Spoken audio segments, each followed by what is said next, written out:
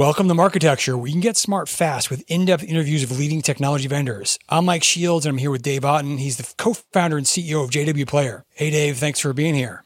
Good to be here, Mike. I appreciate you guys inviting me. Absolutely. You're an important player in this universe. And on that note, let's just start with a big, sweeping, hopefully easy, but maybe not question. What does your company do? So JW, a long history in the video world. We started as an open source video player, but we've come a long way. So today, our mission is about using video technology to give our customers, who are primarily media businesses, broadcasters and publishers, the independence and control to make money, effectively make money in today's video economy. And so, it begins with the video player. We have a full video platform that allows our customers to do all things from video delivery to also enable the monetization side of the equation so they can be very successful with what their investments in video are.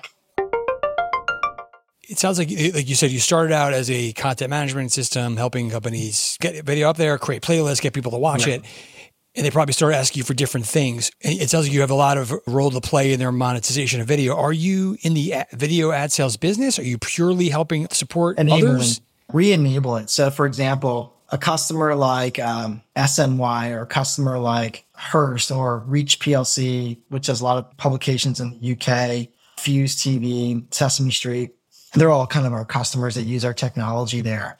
We're a software business, as I said earlier.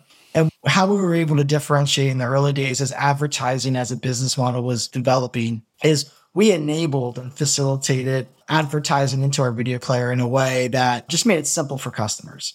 And that was actually a real differentiator at that point in time. We enabled things like the Google IMA SDK into our player in a way that actually worked really easily.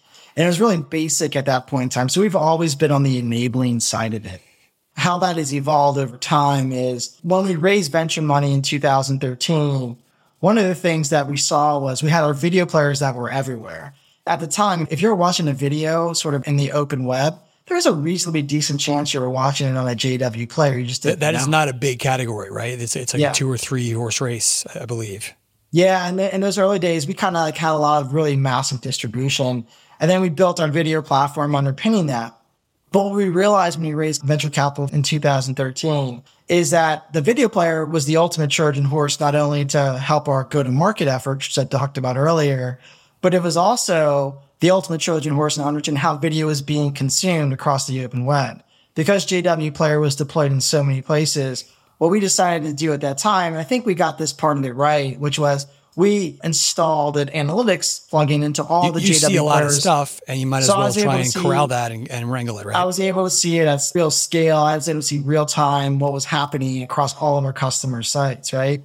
So fast forward that to today, JW, both are free and paid, sees roughly about 600,000 customers use us, right? It's a nice vanity number, but the real number is like the 7,000 who pay us. They're the ones that actually truly matter. And so to give you a sense of our data footprint today is that every month now, we see roughly about 1 billion people come and watch at least one video on a JW player across our customers' user bases, right?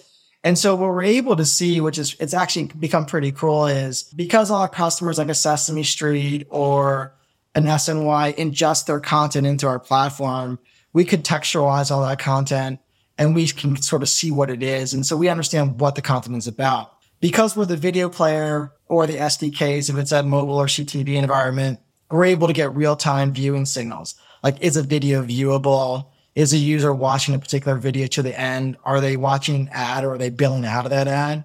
You will understand what kind of content engages those folks. And so that's actually a really interesting signal. So like those signals from the video player or the content that's been ingested into our platform are incredibly powerful signals. And so what we wanted to do as part of like the solution of just enabling video management and delivery, that's kind of the basics. But we wanted to use that data and the scale of our data, and we've done it actually pretty successfully, to do 2 things for customers. One was help them grow their audiences. Some very basic premise, which is, user insights around video consumption to drive, people are watching a lot of this and not much of that, or they're falling off. Recommendations like which video. We now have about 1.5 billion recommended plays in aggregate across all the players using our recommendations engine, leverage those insights. Thanks for listening. To hear the complete interview, subscribe at marketecture.tv. you.